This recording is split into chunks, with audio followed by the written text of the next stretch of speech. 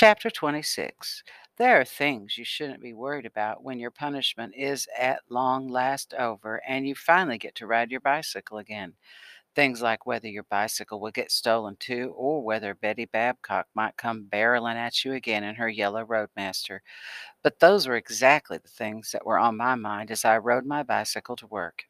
As I had promised Mama and Daddy, I obeyed every safety law, looked both ways before I pedaled across the intersection, and most importantly, stopped at all red lights. Sheriff Hector Monk sailed by me in his patrol car and waved. Thankfully, Matt was back at work when I arrived. Before helping him, I took my bicycle inside. "Hi, Mr. Hunter," I said. "I'm going to park this inside the garage, if that's all right with you," I told him. He rose up from the hood of the car where his head had been buried. "In case that bicycle thief makes a return visit?" "Yes, sir, considering what happened to yours." "Be glad to keep my eyes on it and my ears alert. You're being mighty safe on it now, ain't you?" "Awfully safe." He smiled. "Glad to know that. I would hate to have anything bad happen to a friend." "Friend? Thank you, sir." I bet I know what you're thinking, but age has little to do with genuine friendship. Recipe for friendship is liking and trust. Respect gets mixed up in there too. I thought for a minute about Tink being one of my best friends and replied, "That sounds right." Parked the Schwinn in the corner and headed off to do my work. Matthew looked practically good as new, eyes clear and blue, and together we manned the station. He was finally letting me check the oil without him watching over me, and I was getting the hang of the tire pressure gauge, too. The sun was shining, and for an August day in Birdsong, it wasn't too hot since the wind was blowing just enough. Daddy was on the car lot, and it looked like he was about to make a sale. I was glad because the night before he promised Mama and me a weekend to Hilton Head if he did.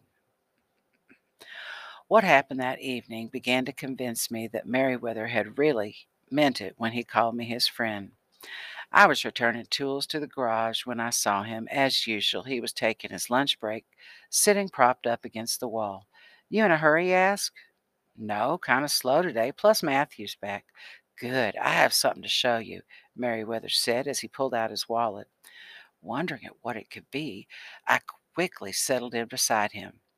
"Picture of me and my tank crew, the 761st, right before we got deployed," he explained, and presented a black and white snapshot. Five smiled, colored soldiers in uniform stood beside a tank. Merriweather's face beamed. "That's an M4 Sherman tank." I examined each face until I picked him out and pointed. "This is you, huh?" "Yes, indeed. You have a good eye. Who are the others?" One by one he identified them. This man here was our commander. We called him Mozart because whenever he had a break, his lips were on his harmonica, composing, he said. Real name was Emmanuel Bowman, out of Denver, Colorado. The one saluting was a college boy named Vernon Morse from New Orleans, our ammunition loader. We called him Doc because is what he aimed to be someday.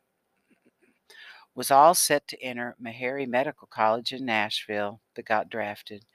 Merriweather's eyes filled with water, but he didn't cry. He lost an arm and a leg and all his dreams. Of course, that there is me.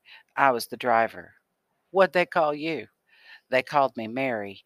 Used to tease me with that kid's nursery rhyme, 'Mary had a little lamb.' And this here, that's Fred Ratner, the gunner. We called him Rat for short. He was from Los Angeles, died instantly right in front of me out there in the Ardennes forest. We lost him and Mozart during the same battle on the same day." He hesitated before continuing. "And that smiling fellow is Charlie Denton, my co-driver. He was born in Alabama. Nickname him Custard on account of him having yellow skin. Charlie's settled up in Michigan now, working at the Ford automobile plant. Always after me to join him. Says he'll have a job waiting for me. My wife, though she's not fond of the cold, and besides that, she has her church work here," he remarked. Meriwether Hunter studied the picture again and sighed. "Had some good times with those men, and of course very hard ones too. One thing I can honestly say about all of us, we were proud to serve our country." Right then, Patrick startled us. "Hey, y'all, what you looking at?" We'd been so focused on the photograph, neither of us heard him approach. Hurriedly, Merriweather slipped the photo into the pocket of his coveralls. "Oh, nothing you'd be interested in," he said, as he stood and headed back to the garage. In his haste, he left a ripe peach sitting on top of his lunch bag. Patrick noticed the peach and called out, "Hey, Uncle." Then, remembering how I felt about him calling all colored men uncle, he glanced my way and said, "What's his name again?" "Mr. Merriweather Hunter." "Hey, Mr. Merriweather Hunter, if you're not going to eat this peach, can I have it?" Merriweather poked his head out of the garage. "Yes, Patrick. Thank you. Welcome." Patrick walked alongside me in front of the station. "If you're wondering what I'm doing here, truth is I didn't have nothing else to do," he said, and between taking bites of the peach. "Plus, my daddy said a grease monkey, that's the same thing as a mechanic, is a good thing to be, and I ought to be over here learning as much as I can, even if I'm not going to get paid for it." And he also claims that just 'cause your heart's set on something like mine is, on becoming a Navy frogman, doesn't mean it's going to really come true. So it'd be smart to learn something else if I can, and being a mechanic is something else. What you think about that?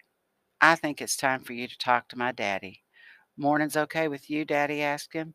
When Patrick blurted out his proposal, Patrick tugged on his swim goggles. "Sure, I suppose swimming could wait till the afternoon." "Good, you can hitch a ride with me."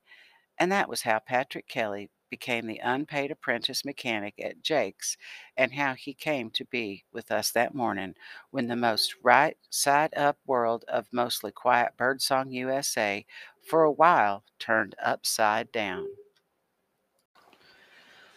Chapter 27. It was after 10 p.m. on Sunday, but someone was leaning on the doorbell and banging on our front door. I leaped out of bed. "What in kingdom come?" Daddy fussed. Mama and Daddy were already in their night clothes. It was Merriweather, breathing fast, his eyes red and looking wild. In my daddy's language, he was all fueled up. "It was him. I know it. Tried to kill my girl," he hollered. "Tried to kill my girl." "Who, Luke?" Daddy asked. "Lucas." "Is Abigail hurt?" Daddy asked. "No, she's fine. Over at the church with my wife. Pastor and some of our men keeping watch just in case." "Come inside and have a seat, Mr. Hunter," Mama softly beckoned. Somewhat reluctantly, he stepped over the threshold into the house, but instead of sitting, he paced. "Tell me," Daddy said. "A few hours ago, just this evening, we got home from a special church service in Charleston. I parked our car out back and we came through the rear door. After a while, Abigail noticed what looks like a gift in the front porch. 'Daddy, look, there's a box,' she says. And I figured 'cause last week was her birthday, someone from the church must have left it for her as a surprise, you know. So I tell her to go on and get it, and she goes out to the porch. 'It's for me,' she said. 'It's got my name on it, Abigail, a father's delight.' And me and Phoebe are smiling, and I tell her go ahead and open it, not thinking till she calls out, 'Something's inside the box, moving around.' And just as I get outside, she opens the box and it strikes at her, missing her by no more than a few inches. 'What?' I asked. 'A diamond-back rattlesnake.'" Mama let out a gasp. "Lord, no!" Lucky for me, there was a shovel close by, which I grabbed and jammed into its neck. "You kill it?" Daddy asked. "With one blow." "And what has you convinced it was Lucas?" "How would he know your girl's name and what it meant?" Daddy questioned. I answered, "'Cause he asked her and she told him. I saw him talking to her." Abigail claimed the same thing, but there's something else. This was in the box, too. I knew I'd lost it somewhere the other day after I'd shown it to Gabriel. Now I figure it fell out of my coveralls in the garage and Lucas must have found it. It was the picture of Merriweather with his tank crew. Had to be him, I tell you. Had to be. "You talked to the sheriff?" Merriweather locked eyes with Daddy. "For what? Got no proof.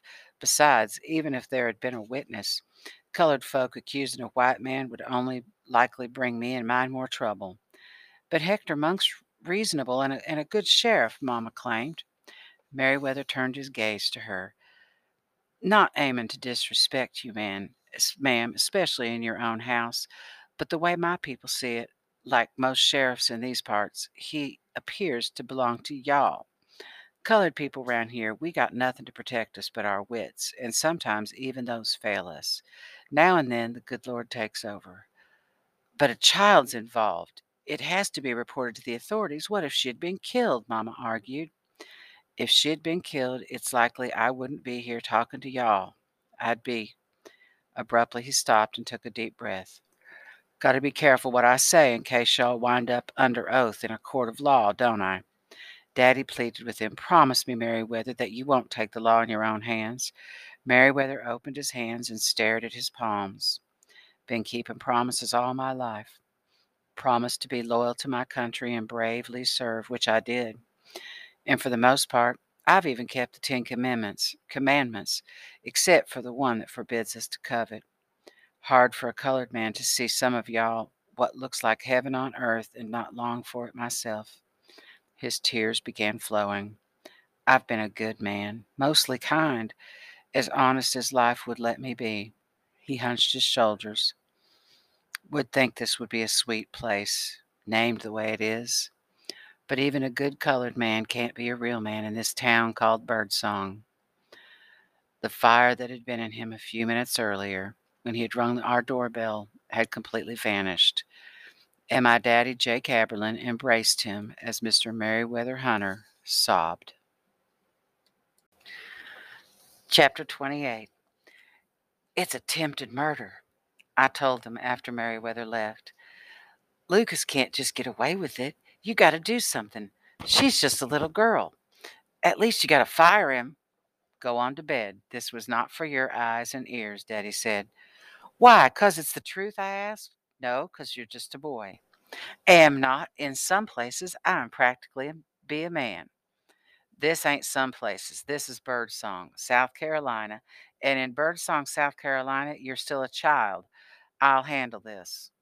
Standing right in front of him, almost eye to eye, I glared. Hope so. Go on to bed now before it turns into something it shouldn't, Daddy commanded. Mama patted my shoulder. Go on, Gabriel. Good night. It ain't right, it ain't fair, and don't tell me it's just the ways of the South. Y'all ever figure the ways of the South are wrong? Y'all ever figure the ways of the South need changing? Y'all ever figure? That's enough for right now, Gabriel. We're all tired.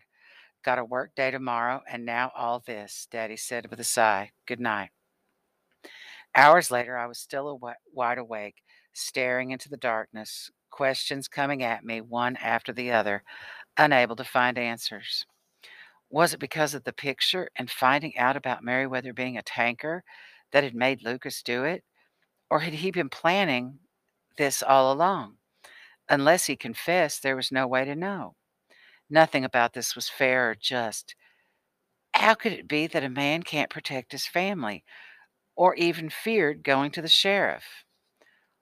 One thing I was certain of was this: if Lucas had had even a sprinkling of Meriwether's goodness, I'd be sleeping soundly right now. How could anyone do such a thing? Over and over again, I pictured Abigail, the diamondback striking at her with its fangs, prepared to deliver its deadly venom, and the image made my body quiver. Finally, I dozed off, and it was well after sunrise when the sound of Patrick's voice outside woke me up. Gabriel, Gabriel, you awake? I'm here to ride to work with your daddy. I parted the curtains and motioned him to the back door. And that was when the front doorbell rang again. Daddy, already up and dressed, beat me to the door. Mama trailed him. I expected to see Meriwether again, but this time it was Sheriff Monk and his deputy, J.J. Carraway, because everything about the sheriff was round, especially his belly, and J.J. was a slender man.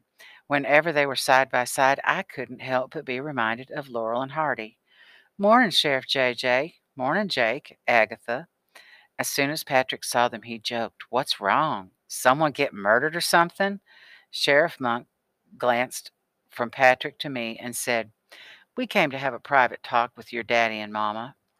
In other words, you want me and Gabriel to scram, huh? The sheriff nodded. I thought I saw a hint of smile on J.J. Carraway's lips. If it's about Meriwether and Lucas, I want to stay, I told Daddy. Did they finally have a fight? Patrick asked. 'Cause that day that Lucas spit tobacco on his foot, It's sure like they were about to, remember? That comment seemed to turn on a light inside Sheriff Monk. He and JJ shared a look. The boys can stay, he decided. Of course, Mama welcomed everyone to the dining room table and offered the men coffee, which they accepted. "What can I help you with, gentlemen, with?" Daddy asked. "Not sure I'm a gentleman, Jake, and I know for certainly JJ ain't. But that aside, we're here to ask y'all a few questions about a visit I got first thing this morning at the office from Miss Felicity Duval." "Felicity Duval?" Daddy asked. "Found her on my doorstep at 6 a.m. Said she had a story to tell me about something disturbing to her that went on last night on the other side with a colored family. Claims someone left a box on the porch for the family's little gal, and that this box contained a large diamondback rattler. Not sure how she got a hold of it, but she brought me the thing in a potato sack, including the chopped off head. It's dead, of course," JJ commented as he stirred the coffee Mama had given him. "A diamondback? They's deadly," Patrick exclaimed.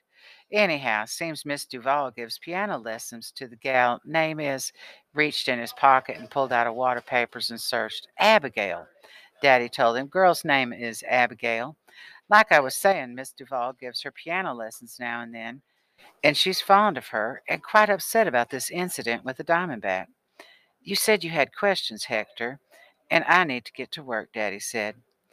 "And me too," Patrick added. "I need to get to work with him. I'm an apprentice mechanic now." The sheriff cleared his throat. "Just want to know if you have any ideas who's the responsible party might be." As if to warn me not to speak, Mama gently squeezed my shoulder. "Didn't Miss Duval say?" she asked. "No, ma'am." That seemed to be the one bit of information she was lacking, which was a surprise to me because generally she seems to know folks' business even before they know it themselves. The sheriff gave a grim smile. "If the snake didn't bite her, isn't it still attempted murder because was intended?" I asked. "You'd be best to try and sell more cars, Jake. Think you might have to send that boy to law school," JJ said. "Y'all certain you don't have any clues about who might have done such a thing?" Sheriff Monk asked again. "Like to be able to give an answer to Miss Duval and to the colored pastor if he comes calling, which I'm sure he will." "You talked to Merriweather yet?" my daddy asked. "No. Plan to talk to him sometime this afternoon. Thought I'd stop here before talking to the boy, get your impression of things." "Can't bring myself to accuse a man without proof," Daddy answered. With that, Sheriff Hector Monk took a big gulp of coffee, pushed away from the table, and stood up. "I'd like to thank you fine folks for your time and good coffee," he said as he headed for the door. But before he and JJ reached the door, he stopped in his tracks and turned to Daddy. "Got one more question for you, Jake." "What's that?" "Lucas and this boy, Merriweather. Would you say they get along?" Daddy replied with his own question. "How well do you know Lucas, Hector?" "Well enough." "Then you already have the answer to your question."